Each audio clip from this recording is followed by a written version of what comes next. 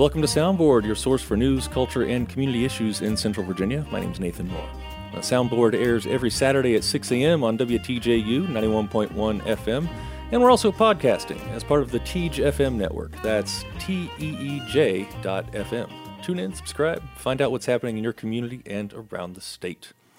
Later in the show, we'll hear from Richmond-based journalist Peter Galaska, plus an interview with Emily Richardson Lorente about the university's bicentennial and a little oral history project we're doing here at WTJU. But we're going to start off the show looking at local news and politics. With us, as always, are the gentlemen from Charlottesville Tomorrow. I've got the executive director of Charlottesville Tomorrow, Giles Morris, as well as the news editor, Elliot Robinson, and reporter Josh Mandel, all join us in the studio. Hey, guys. Hey, Nathan. How's it going? Hello, people of Charlottesville. And beyond. And beyond. Yeah. So we have a lot of things going on. Elliot, I want to start with you talking about the city council meeting this week. There was a lot of discussion about nonprofit funding in the city and how it gets doled out from city government to like 40 nonprofits. Take me through the issues at hand.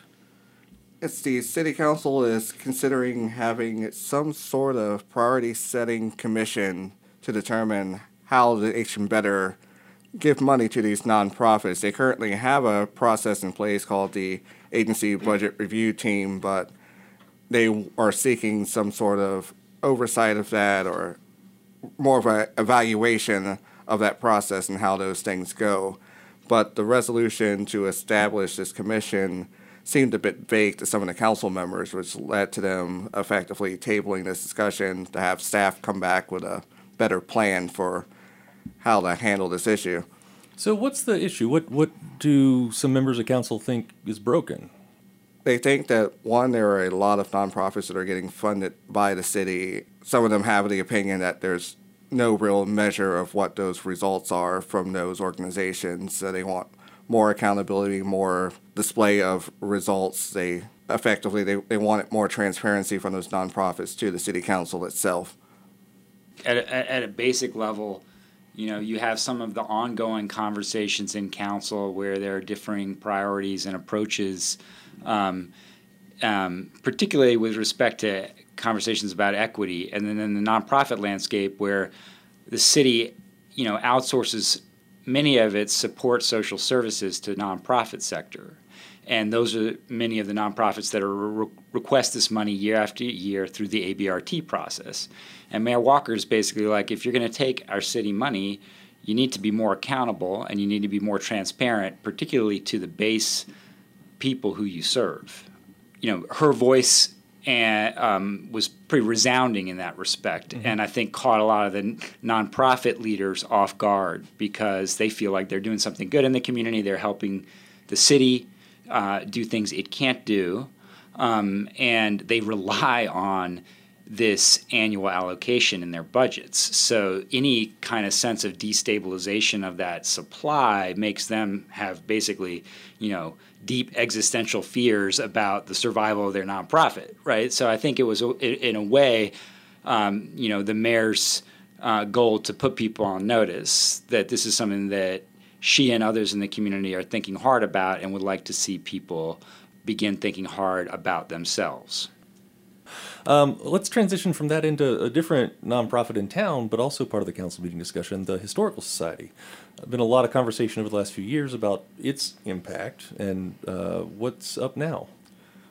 The RML Charlottesville Historical Society, they're seeking a renewal of their lease of the McIntyre building, which once was the city library. It's now located behind the current central library. The city council had a list of goals that they wanted the Historical Society to fulfill before they considered renewing the lease, and that came from the concerns that were raised from the prior leadership of the Historical Society, and they had mentioned that they had set goals for the Historical Society once before, and none of them were met. So they gave the society an extension, a new set of goals. Since they have new leadership in place, they've knocked out 9 of the 10 requirements that were put in place. Mm-hmm. And what do we know? I mean, Coy Barefoot is the new leader of the Historical Society, longtime local journalist and sort of man about town. What is the direction he's taking it in? I think it's a little bit to be determined. It's more, at least, Coy has his own following. He has a real facility as a communicator. He's deeply engaged with UVA history and has been. And so I think that he's trying to energize kind of his base and his interests, but also open things up to the community in various ways. The question, though, is that, under the last regime with Stephen Meeks, there was just so much that was wrong with what was going on. So I think in general, we're still in this space where, the organization is on probation, right? And he's trying to get them off probation. There's this question about, what they need to do to get back in good standing to deserve that support. And with anything like the Historical Society and its history, with the equity conversations going on around town, certainly the last regime had a lot of liabilities around that. And so the question is, how do you represent the whole community's history in such a way that, public funding, public resources, and, the general community's support is behind the idea of you being the steward of its steward. Right. Well, let's switch gears to the north side of town and talk about Seminole Square, a shopping plaza that's been around since the early 1980s. And there used to be a giant grocery store there. It went out of, it left the plaza, 4 or 5 years ago maybe. Josh Mandel's with us, also from Charlottesville Tomorrow, reporter over there, and wrote this week about a new proposal to replace that former giant grocery store with some housing. Josh, take me through the pitch that came before council. This was the Charlottesville Planning Commission, and they had a preliminary conversation with representatives of the Great Eastern Management Company about this new residential project at Seminole Square. Right now, it's looking like it would be 11 five-story buildings with a total of about 500 residential units and about 40,000 square feet of commercial space. And what's the response been from both that group, that body, and just the community at large that's now heard about it? The Planning Commission overall is quite supportive of the project. It fits within the vision of the hydraulic small area plan and what Albemarle County kind of envisions for the 29 corridor, which is a vision for a more walkable community with a lot more residential uses in these shopping centers. Overall, they're excited about the opportunity to sort of take a step in the direction of that plan. Mm-hmm. Giles, how does this impact some of the conversations around affordable housing in the city? I think that's a good question. There's, and kind of continuance of our conversation from last week about the comprehensive plan. Basically this is an aggressive play to play by the rules and by the general principles of the plans for this part of town. Denser, more residential, more walkable, kind of capitalizes on the investment in Hillsdale Drive as an alternative transportation route and a new way of creating a more kind of citified instead of suburban environment in that part of town. So in general, it checks those boxes. I think David Mitchell at Great Eastern Management is one of the developers with a very good handle on these things and on the cast of characters, and he's very good at managing these situations. But where the rubber is going to hit the road is probably around affordable housing. How many affordable units are you willing to put in? What does that do to the prospectus? How much give is the developer going to allow in that conversation? These have big implications because it's really, I think the developers that are right now who are still being aggressive in these conversations are the most experienced ones with the largest sort of scale. Mm-hmm. Everyone else is pretty scared about how political the environment is and what that could do to their process as it moves through time financially. Mm-hmm. And so this is an example of a pretty aggressive, forward-looking developer who's taking the public bodies at their word. This is what you want. I'm going to give it to you. But then what's the give and take after that? Mm-hmm. All right. Well, gentlemen, you've got a new project, Sevillepedia, which has been around for a while. I still reference it sometimes. I'm looking up somebody in town. But you're relaunching it this week. Yep. Thank you for the chance to advertise this. Please, if you're interested in participating in the best little wiki in the nation, go to cvopedia.org and add your knowledge to the mix, because I really think that what we're doing is trying to hand the wiki back to the community as an information resource. And we need moderators, we need participants, we need organizations, neighborhood associations, community groups to kind of embrace it and really add their knowledge and information to this wiki community, so people can really come up to speed if they move to town and they're new to town and they click on something like the Landmark Hotel or McIntyre Park or Biscuit Run or any number of the proper nouns in the community that people care about, including people who have made really significant impacts in the community and whose stories aren't told. Watch out when you click on Giles Morris. Oh, man. Nathan's already editing the moderating that one, yeah. Well, Giles Morris is the executive director of Charlottesville Tomorrow, Elliot Robinson, the news editor, and Josh Mandel, a reporter over there. Once again, thank you for coming in. Thank you. Thank you. Thanks. Find out more and read the latest at charlottesvilletomorrow.org. You're listening to Soundboard here on WTJU 91.1 FM and on the TEEJ FM network. That's TEEJ.FM. WTJU and TEEJ FM are both a service of the University of Virginia. Opinions expressed on this show are, of course, just that, they're opinions. They are not the positions of the University of Virginia, which I hope goes without saying, but you never know. Stick around, we've got more news and conversation coming right up. Well, as we do each week, we're talking with our friend and journalist Peter Galaska. He's based in the Richmond area, and we are going to talk about some state politics. Peter, the Virginia General Assembly is in session this month, but we'll get to that in just a minute. Right now, though, I want to talk about some bigger news that just came down from a federal court about legislative district maps in Virginia. This sounds really dry, but it's not. It's important. Tell me what's going on with this.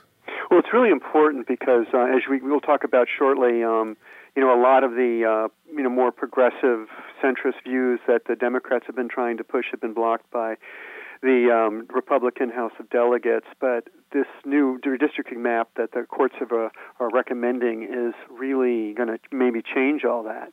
Basically what's happened is, if you recall, federal court found that 11 districts in Virginia, mostly in Richmond and Hampton Roads, were unfairly packed with African Americans. This is done by the Republican-led legislature in the last redistricting session. And so they after a bunch of messing around, rather than have the General Assembly redistrict, it was chosen that a federal judge would do it, or federal system would do it.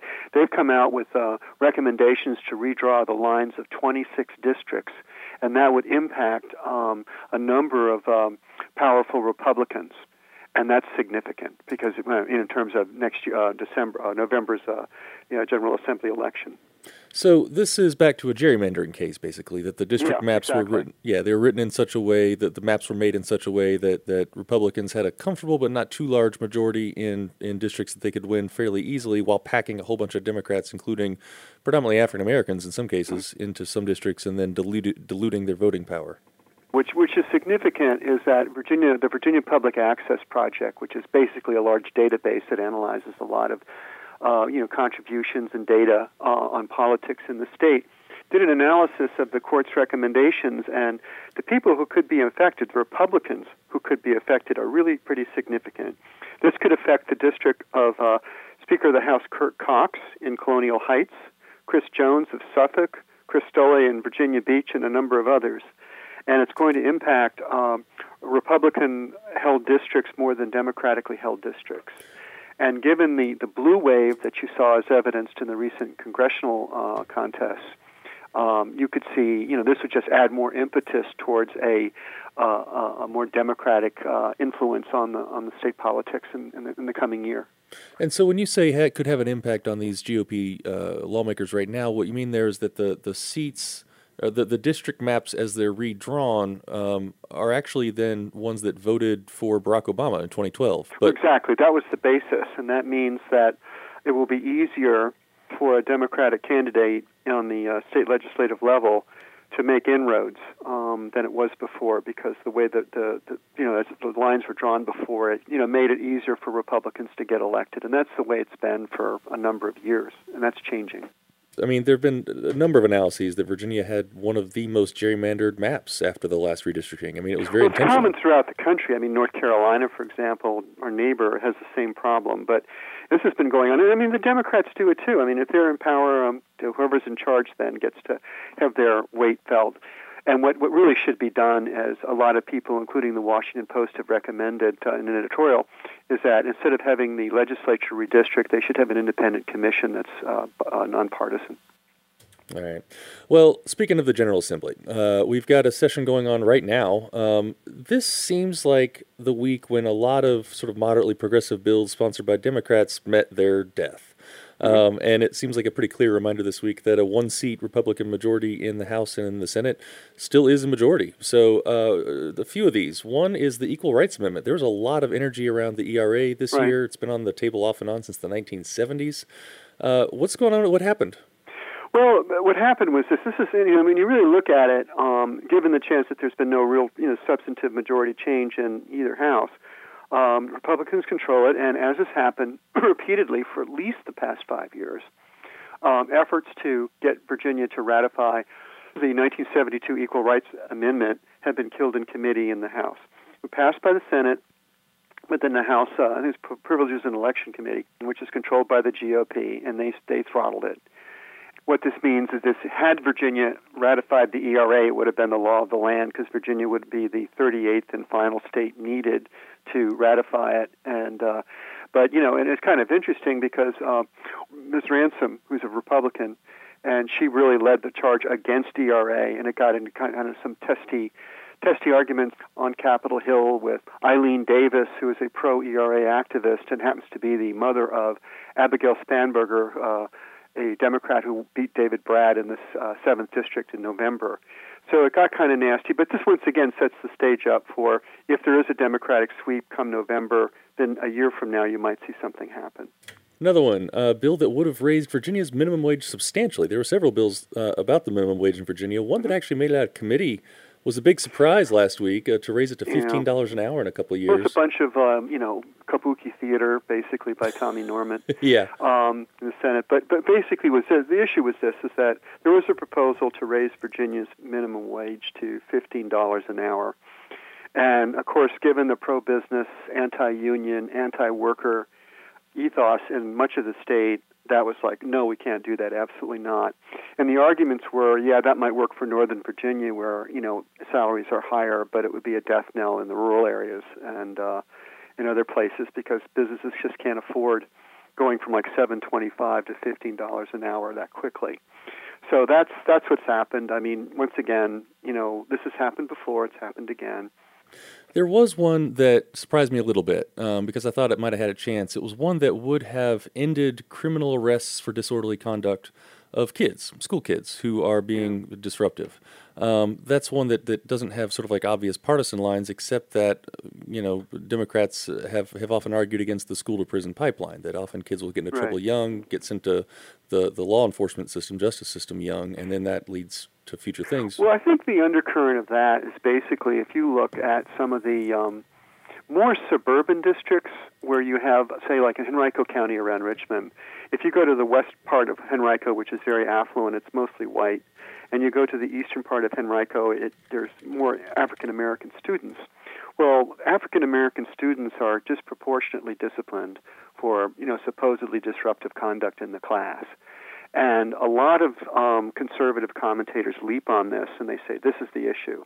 These kids are disrupting other students, keep preventing them from learning, and, the Democrats are saying, no, wait a minute, I mean, you're setting them up to be criminals by, you're channeling them in that path, let's not do that. And the Republicans come back and they say pretty much that, no, this is a socially important issue, and we've got to be tough and enforce discipline. And that's once again manifested itself in the legislative action. Yeah, and so that one also then got dropped this year. Yeah. All right. Well, let's turn in our last minute or two here to a final story, shifting over to Virginia's economy, higher ed. We just saw Amazon announce it HQ2, which is going to be partly based up in Crystal City, Northern Virginia. Sort of related, but very much on its own. UVA, University of Virginia, right here in Charlottesville, has announced a new School of Data Science and is backed by a gigantic philanthropic gift. Take me through this story. Yeah, no, basically it's related, of course, to Amazon and the fact that Northern Virginia won half of the second headquarters, with New York winning the other half. And curiously, what all these places around the country were throwing money and goodies and incentives at Amazon. And what Virginia did, which is really interesting, was even though Maryland offered them $7 billion or some ridiculous sum, Virginia really put in, like, if you build in Northern Virginia, we're going to expand Virginia Tech and George Mason into producing data-savvy graduates. And then UVA followed on, interestingly enough, with a grant of $120 million from the Quantitative Foundation, which is a big investment fund in the Charlottesville area. And then UVA is kicking in some money too, which will, hire more faculty, create a PhD in data science, with the idea of helping funnel well-trained people to, IT-centric, computer-interested jobs, which are, everyone says it has been the future for years. And it's interesting that labor, workforce creation trumps incentives and tax breaks. That seems to be the message. Sure. And so we've talked a number of times about Virginia kind of casting about, trying to really grow the next sector of the economy, especially as federal spending becomes more tenuous. Yeah, it's important because you've got Amazon locating, you've got Facebook locating in the state, Micron and a bunch of people. Northern Virginia is a major, major internet center, and it's a way to keep, the state from being continually dependent upon federal spending and defense spending. Plus, in many ways, Virginia's been behind in research compared to certainly the Bay Area of California and even the Research Triangle in North Carolina. So this will help the state for the future. Peter Galaska is a journalist based in Richmond.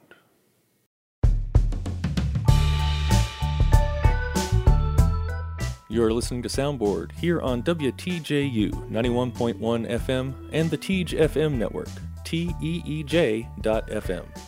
WTJU is supported by the Southern Environmental Law Center, celebrating 30 years of protecting the South's environment and the people who depend on it for health and well-being. Power of the Law, Southern Environmental Law Center.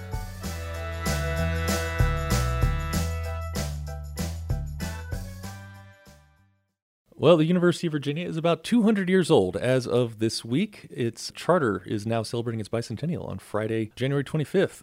So to mark this occasion, WTJU has collected a whole bunch of stories with university alums, students, community members, and others. Here to talk with us about this particular project is Emily Richardson Lorente. She's the head producer. Emily, hey. Hey. Why mark the university's bicentennial in this way? Oh, I think it's the perfect way. I'm an audio producer, so I'm biased, and I love interviewing people. And I think, every time I read an article in the Daily Progress or hear about somebody passing away who was some great champion of the university or was, the first person to graduate in some category, and I think nobody got them on tape before they died. That's such a shame. And I think, the university has such history, such a tremendous history from Jefferson on up, that I think we have a continuing and evolving opportunity to capture that history on tape. And there have been other oral history projects that are largely in print. There are some audio files that are hard to access and harder to play.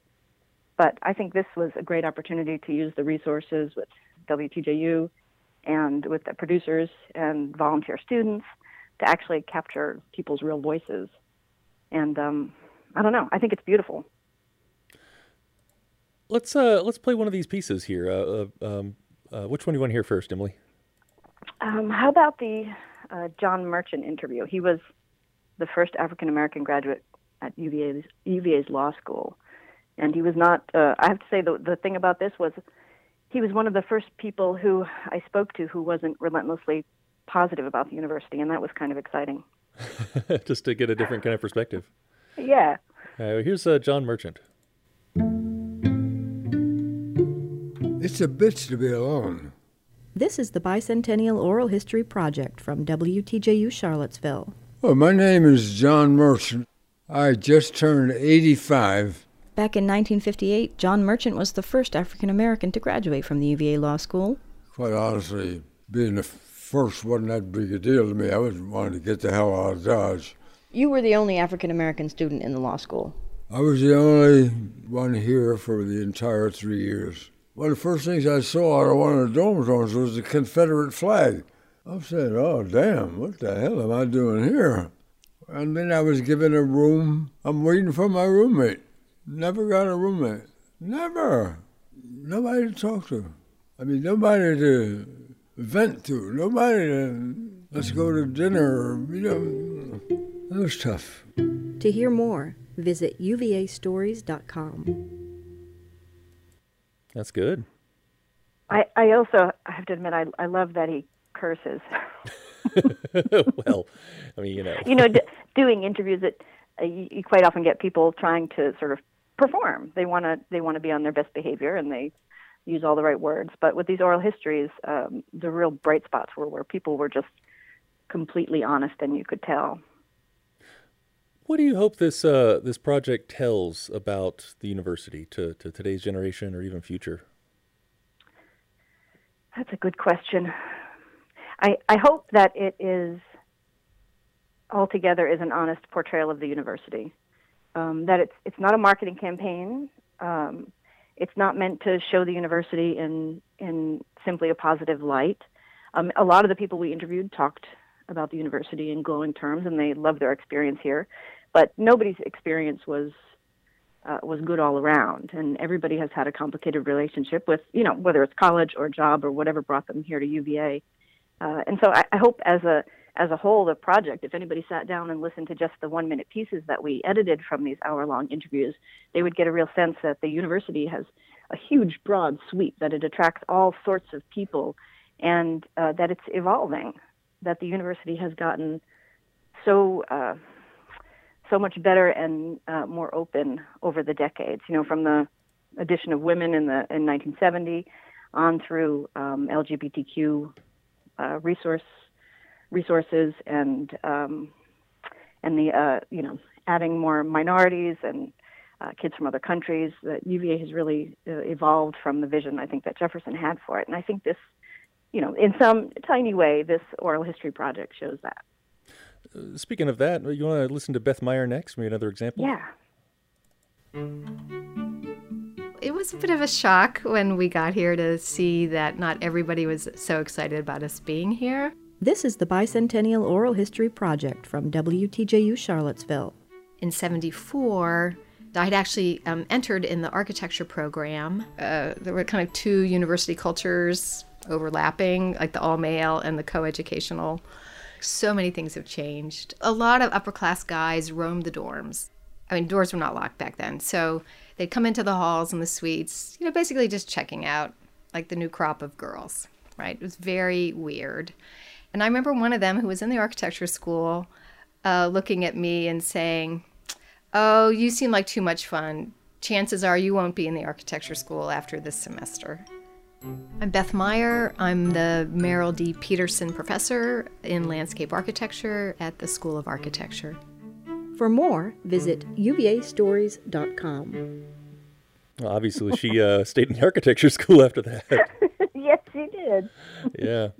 Well, Emily, this is a fantastic project. I enjoy hearing these 1-minute pieces. You and I have actually been working together on it, so it's a little bit of a cheat in a way because we're sort of inward looking here. But a big old happy birthday to the University of Virginia, turning 200. I mean, there's not very many institutions that get to say that, and it's exciting and it's cool to market with this piece, with these series of pieces. We've got 110 pieces total that'll be airing. It's going to be closer to 200 by the time we're fully uploaded. There you go. So we'll have close to 200 pieces for the 200th anniversary of the University of Virginia. Those are going to air, they're airing now on WTJU 91.1 FM, and they're going to keep airing once per show all the way through the end of March, if not further on than that. So listen to WTJU, hear all the pieces, or go online to uvastories.org. They're all posted there. Thanks, Emily. Thanks, Nathan. Emily Richardson Lorente is the lead producer of the Bicentennial Oral Histories Project at WTJU.